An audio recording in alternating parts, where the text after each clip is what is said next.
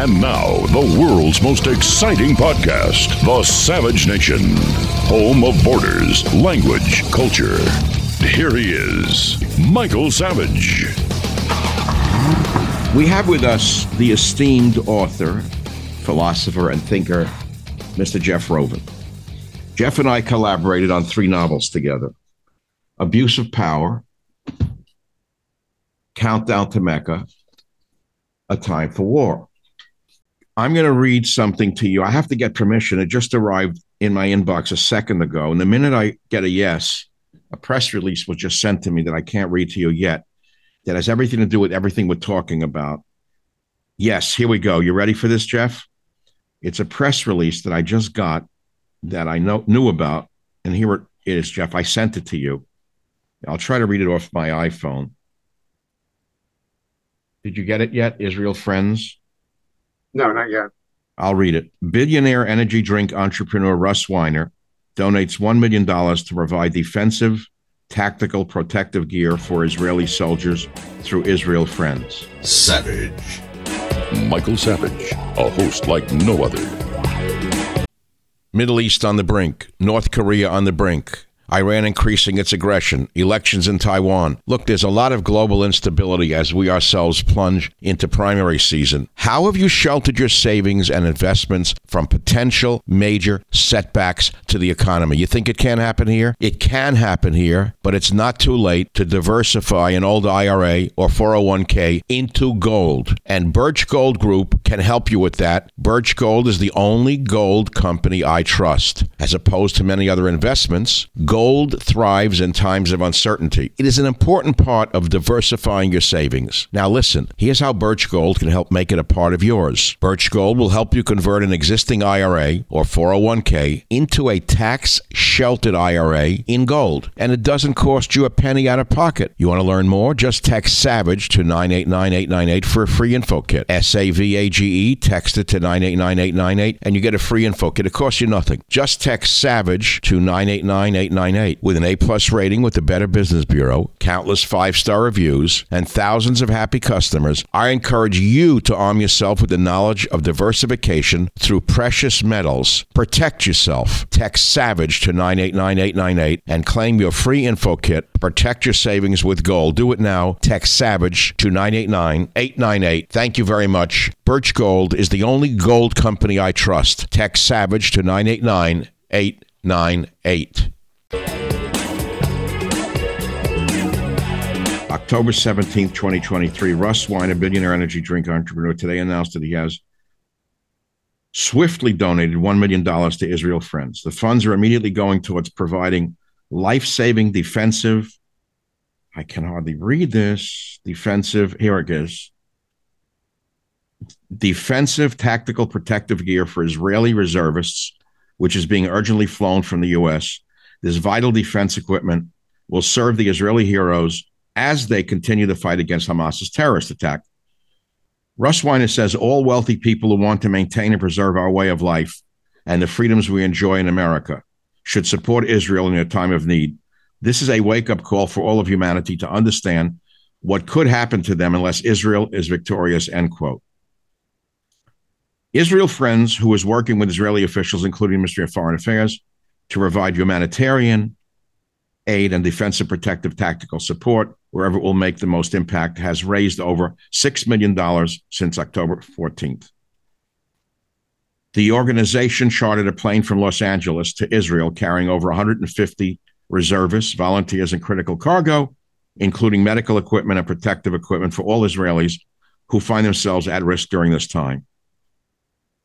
Mr. Weiner and Israel Friends remain steadfastly committed to providing essential supplies, equipment, etc., ensuring a sustained and comprehensive humanitarian response to the crisis. That's my son, Jeff.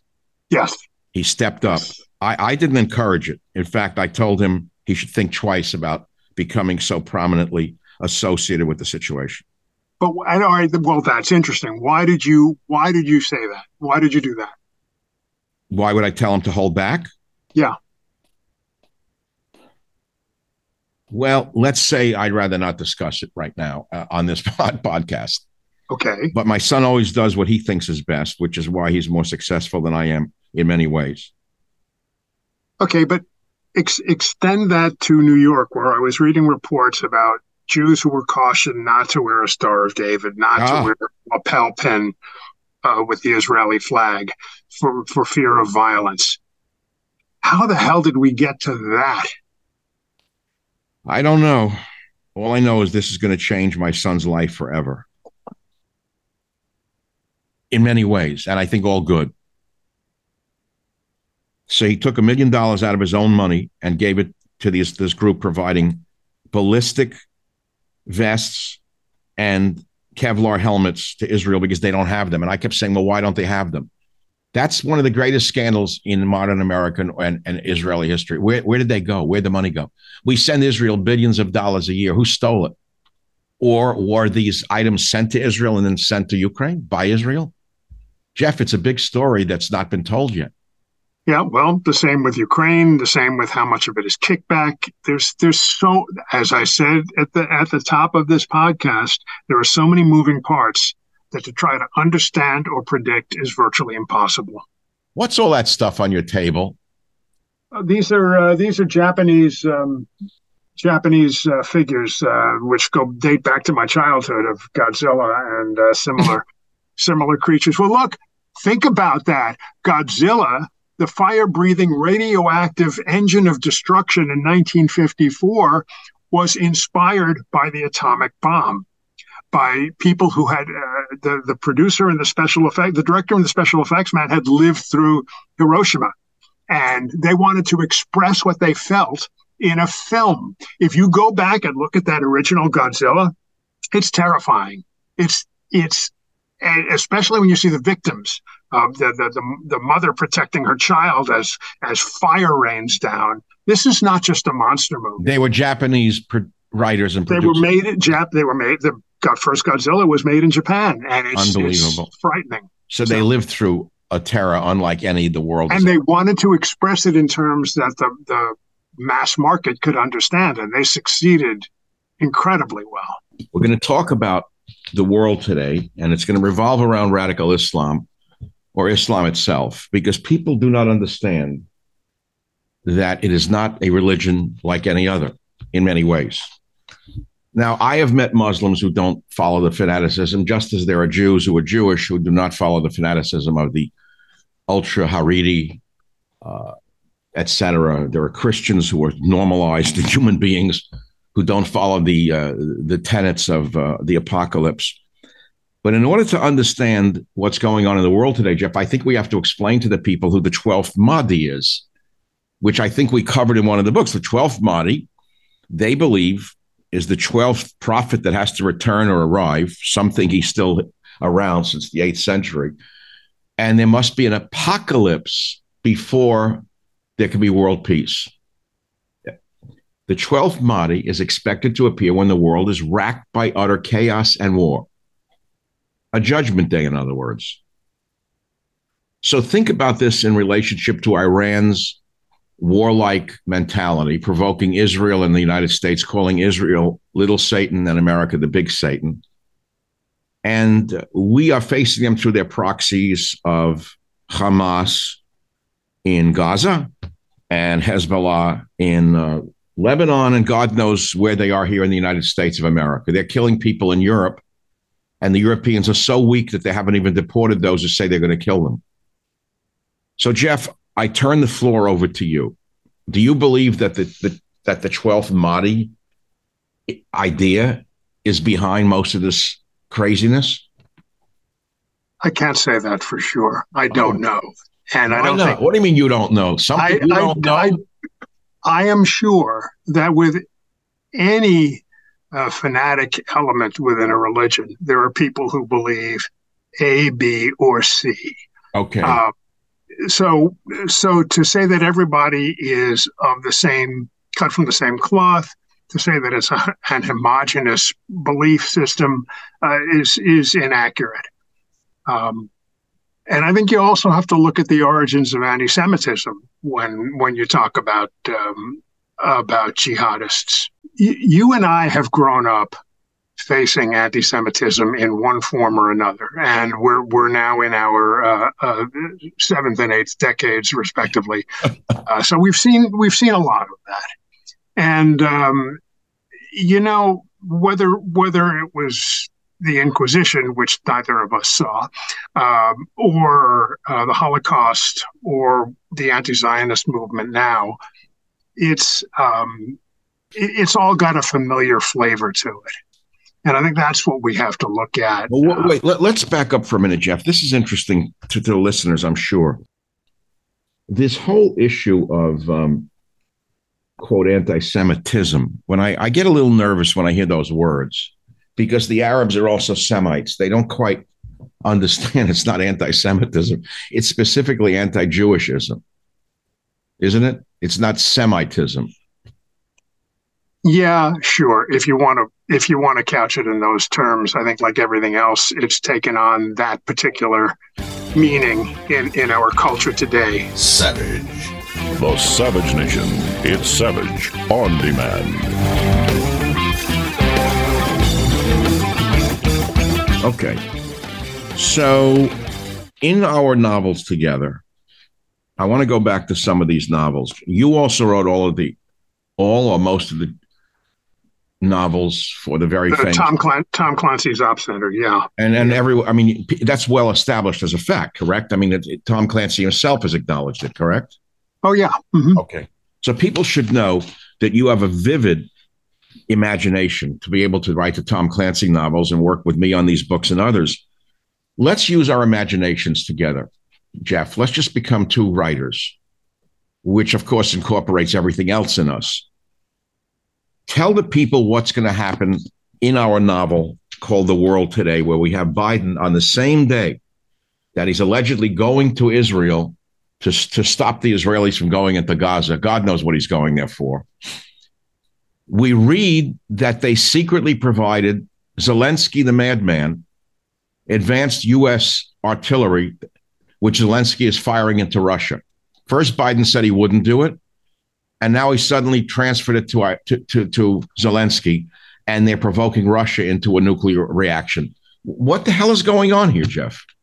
Well, look, we have to do a pullback either to incorporate all of this in a larger picture, or we have to focus on the topic of the Gaza Strip. Let's take the Mahdi to begin with. You know, back in the 1880s, Khartoum was seized by the Mahdi. The British were driven out, and according to London, it was the end of the world. Certainly, the world there. If I'm not mistaken, the slaughter resulted in disease that ultimately destroyed the occupying forces and allowed the British to retake Khartoum about a decade later.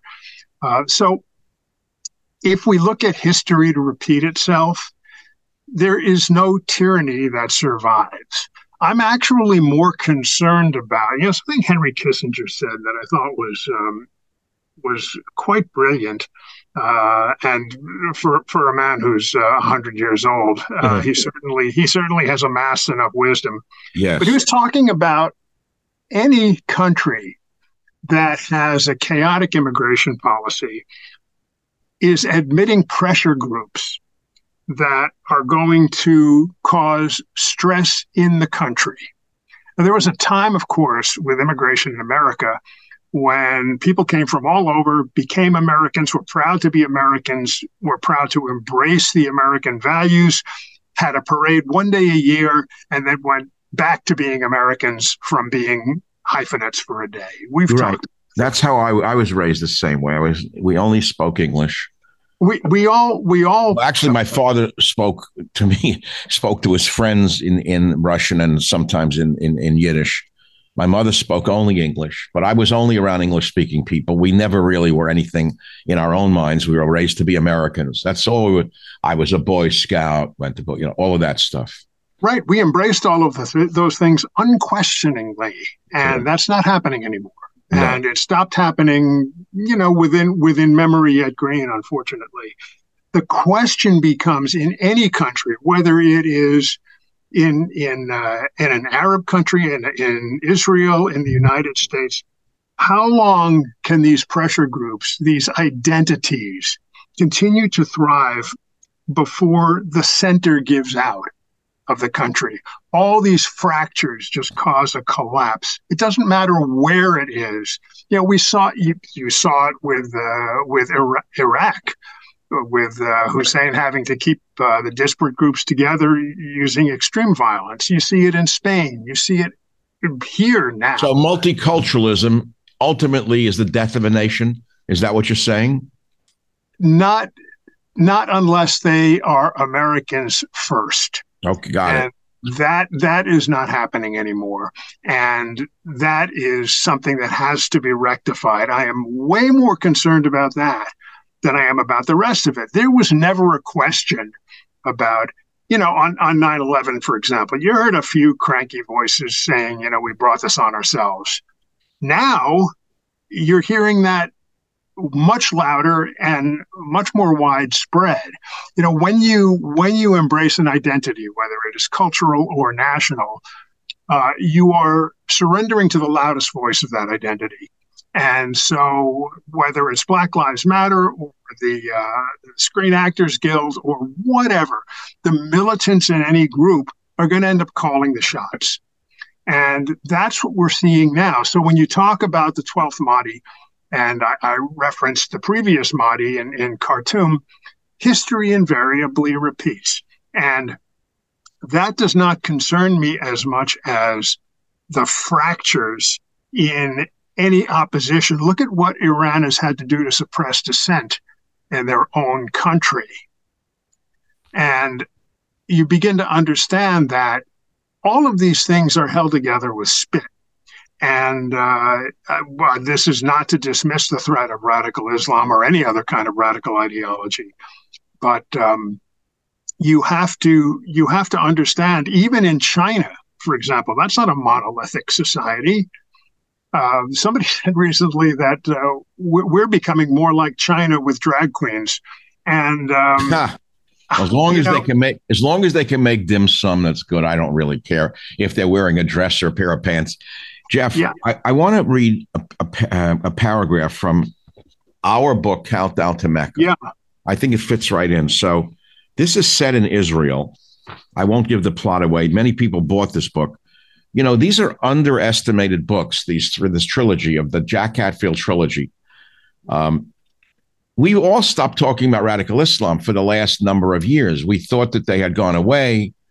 They had become more moderate. We assumed they had sort of blended into the modern world. They too had become multicultural.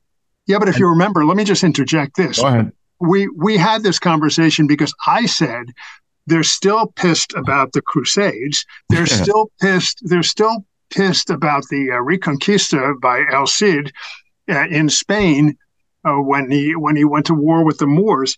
This stuff is always in their minds, and that's not a value judgment. It's a fact. So they live in the past. So in this book, Countdown to Mecca, which is a phenomenal plot, which I guess we could talk about, which is that there's an element of the U.S. military that wants to blow up Mecca.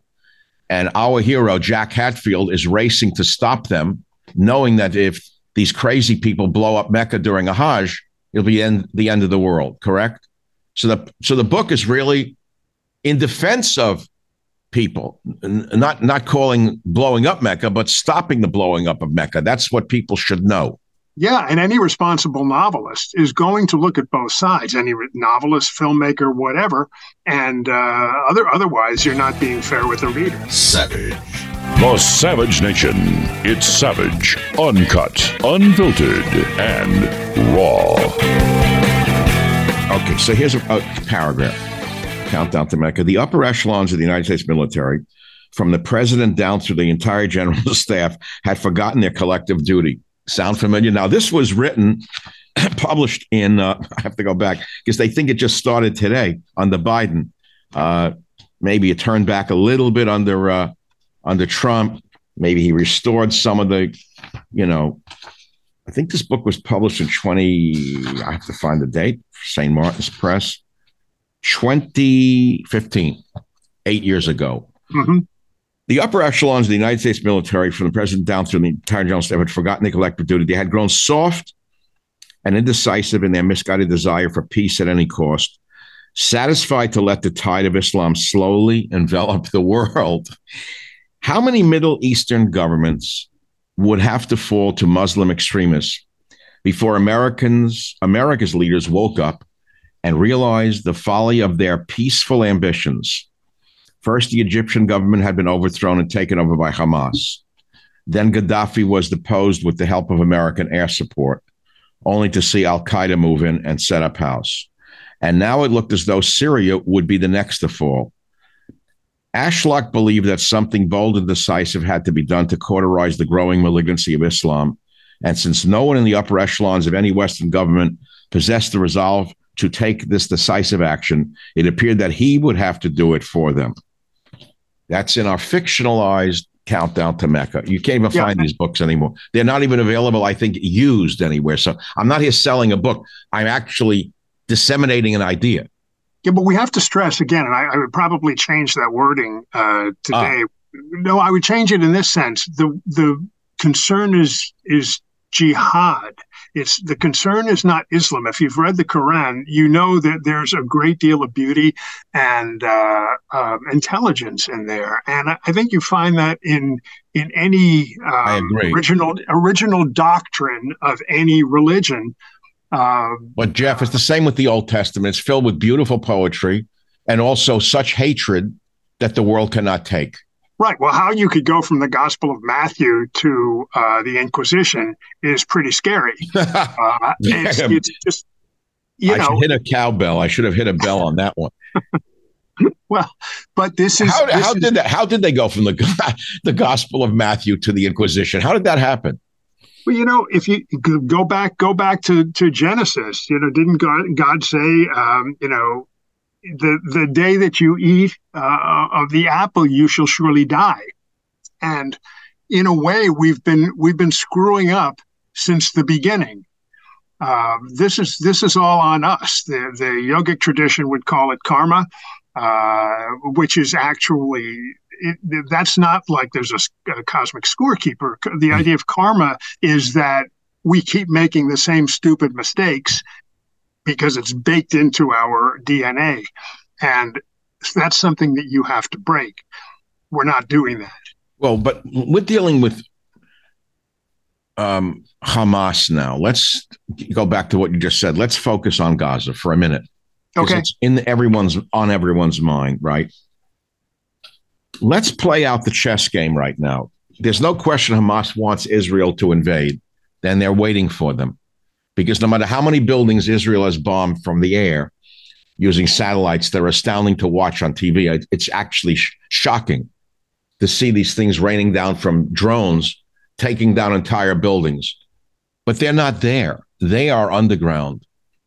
Correct. Okay, so they're waiting for the IDF boys to come in. Incidentally, many of whom do not have ceramic vests nor Kevlar helmets.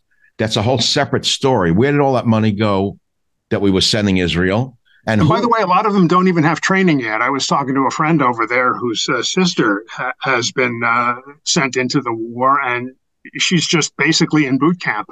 God. So they have no vests, no ceramic vests, and the bullets that they are using go right through a regular vest and kill people. Hamas, they have such powerful ammunition. So the vests, no Kevlar helmets. Where did they go? They went to Ukraine. See, I don't know this for a fact, Jeff, but my guess is Biden, meaning Blinken, Biden, Sullivan, Nuland, that whole group of Fabian socialists, to call them by a nice set of names. I call them Fabian socialists. I like that. That's very British of you, Michael. Yeah, it's very British of me, yes. How pinstripey. So they probably told Netanyahu, send them to Ukraine. You don't need them. We provided them. And the Ukrainians have all these extra vests and Kevlar helmets, which are, by the way, being sold all over the world on the black market, incidentally. But Israel doesn't have them, is the point. No, and the same with ammunition. We're going to run out. We've been giving it away to Ukraine, and there's just not enough to go around. So Russia's sucking the whole game into their playbook, which is we thought we would deplete them of men and weaponry, but in fact they've dug in such defensive positions that in fact we are being depleted of our weaponry. Isn't that true in Ukraine? Yeah.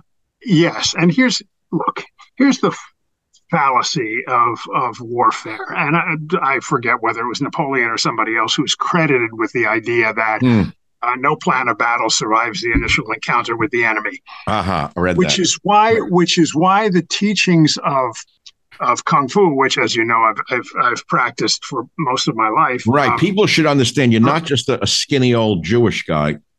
You're actually. You may be a skinny old Jewish guy, but you're a very advanced martial artist. Well, a lot of those skinny old sifus, also in their 80s and 90s, are still able to fight. But the point is, you don't start a fight, and if you must respond to a fight, you have to be mobile, fluid. You have got to. Not just plant your feet, stand there and throw punches, right? So this tactic applies as well to the military, but the military is built around the idea that you just hammer the out of your opponent.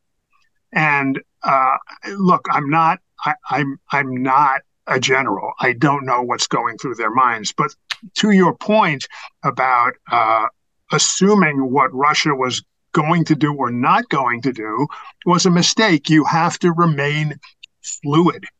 You have to look around. Who else is in this game? We were so eager to push NATO onto Putin's doorstep, right, that we forgot what, when something fills a vacuum, it's going to pop up somewhere else. And so this was the weak point, Ukraine. And I don't. But it's the Biden. I'm calling them by the nice name, Fabian socialists, who designed to provoke Russia. In fact, Zelensky ran on a platform as a peace candidate saying, I will not provoke Russia. We will not join NATO. That's why Zelensky was elected, the comedian. But was this, again, and we're not in the Situation Room where these things are white papered, but was the thinking, well, if Putin is humiliated in Ukraine, then maybe China will think twice about taking Taiwan. We don't know what the psychological, what the psyops of this was. And you know what? On another level, who cares? Because everything spirals out of control, despite what they think in their nice. So let's say they meant one thing and it wound up another. Meanwhile, we're in deep waters right now. We're running out of artillery ammunition. We don't have any. What is 155 millimeter? Jeff, is that right? It? Right. Yeah. Now, see, I just want to return to one thing before we move onto the ammunition. Us returning to a point, that's impossible. You asked if we were plotting this, what would it look like? What is the ultimate goal? Is the ultimate goal a new world order?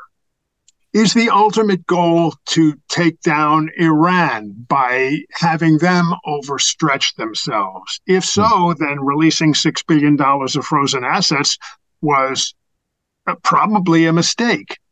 But would we have started with the premise, what would it take to get Israel to nuke Iran's nascent nuclear capabilities? Wait, let's pause right here, because this is what I played the chess game out in my mind of what's going on. Savage. Home of borders, language, culture. The Savage Nation. Israel is the only nuclear power in that region. Correct. So far as we know. Right. Yeah. We don't know about mobile nukes or suitcase nukes that could be in the hands of Hamas. We don't know any of that.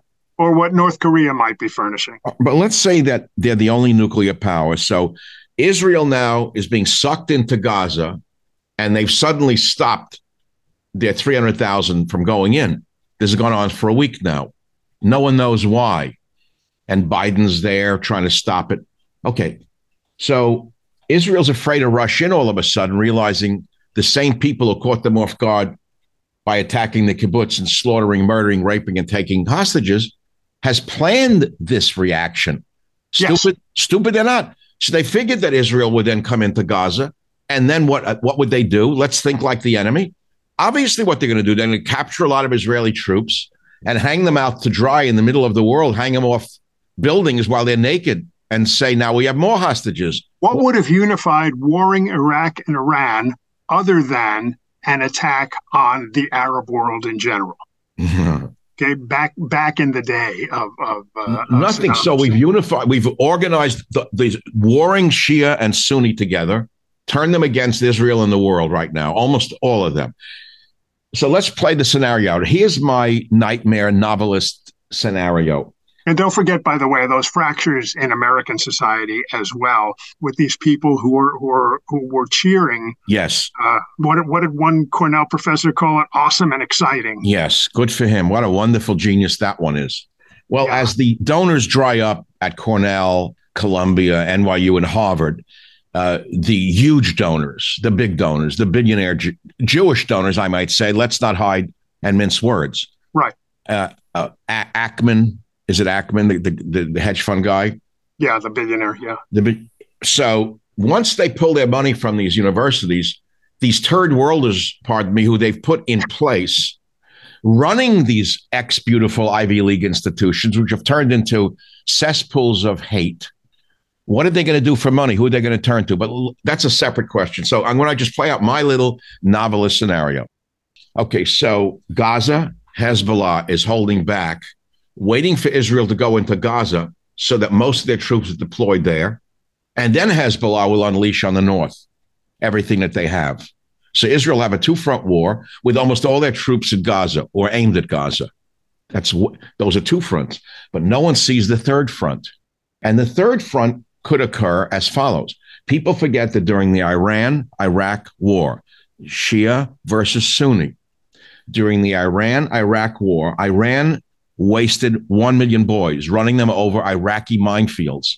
They wasted 1 million of their own children, the Iranians. 1 million were killed, running over minefields placed by other Muslims. Life means nothing to them, Jeff. So what is to prevent Iran from running 1 million conscripts into Israel via whatever country, whatever corridor you want? And Israel now has 3 fronts, limited men, limited weapons. What's Israel going to do? In my novel, they're going to do what they have to do, and they're going to go nuclear.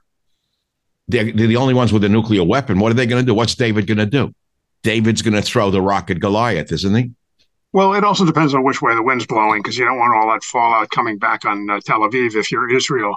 But there's one other thing, which is what happens in the United States. Okay, so we've got carriers in the Mediterranean, and so Iran gets in, and we have to participate in aerial combat, fly cover, et cetera, et cetera. Protests erupt in the United States, anti-war, pro-Palestinian. How long does this go on? Well, maybe into next year's presidential election. Is that perhaps an end game if we're writing a novel, if we're starting from the Of course. End? How did FDR maintain power for so many administrations? War always unites a population. But this brings us back to Netanyahu. I don't particularly care for him right now. I blame him because he was in power at the time. He's the one who let it happen. I don't care about him being divided, fighting the Supreme Court issue, blah, blah, blah. Whatever happened was under his watch. Yeah, but then again, think about what you just said about war. Did FDR know about Pearl Harbor? Did he have intelligence? We heard it.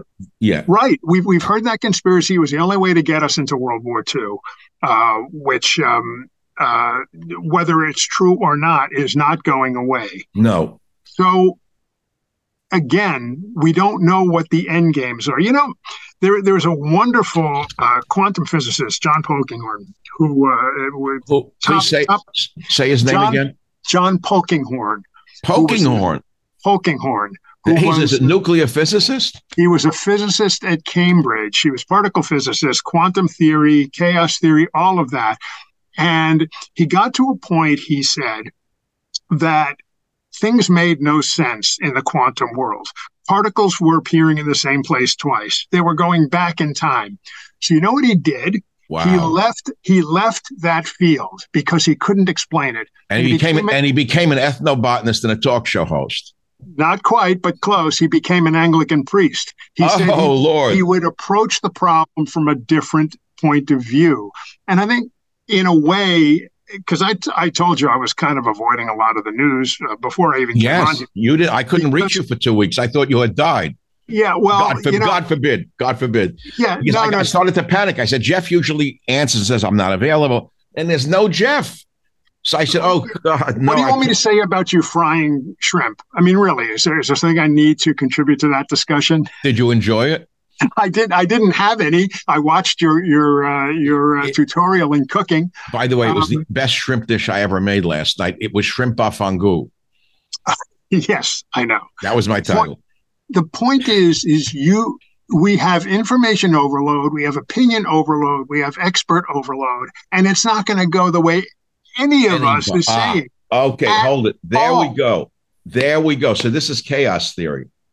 Yeah, well, it's chaos, period. I don't know if there's any theory involved.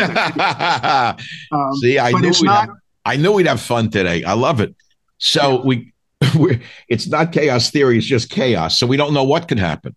This is no knock on any of the people you've had on the podcast or our buddy Eric Bowling over on Newsmax or any of these people. They have responsible, intelligent, articulate people on. But I remember during the Writers Guild strike, because I have some stuff with Hollywood, and producers were telling me this is how it's going to go. This is how it's going. Oh, I heard a dozen different theories, and it went none of those ways. Ooh, you mean you're actively still involved? You're still involved with Hollywood? Yeah. People should know you're a screenwriter. And you do other not a screenwriter. I just sell my intellectual property. But that's not the point. The point you have written screenplays, haven't you? No, I don't enjoy that's not your expertise. Okay. Comic books, yes. Screenplays, no. Savage. Well, thank you very much for listening to today's podcast. I hope you've enjoyed it and you'll learn something from it. We have about 400 other episodes available for you to listen to absolutely free. You can go back into our vast library of podcasts and listen to any one of them at any time. And remember this, if you want to listen to my podcast ad-free, sign up for the Savage Premium membership and get access to ad-free podcasts as well as some premium content from our Savage archives. How do you sign up for those ad-free podcasts? Please visit michaelsavage.com for a link. Again, thank you for your listenership. This is Michael Savage.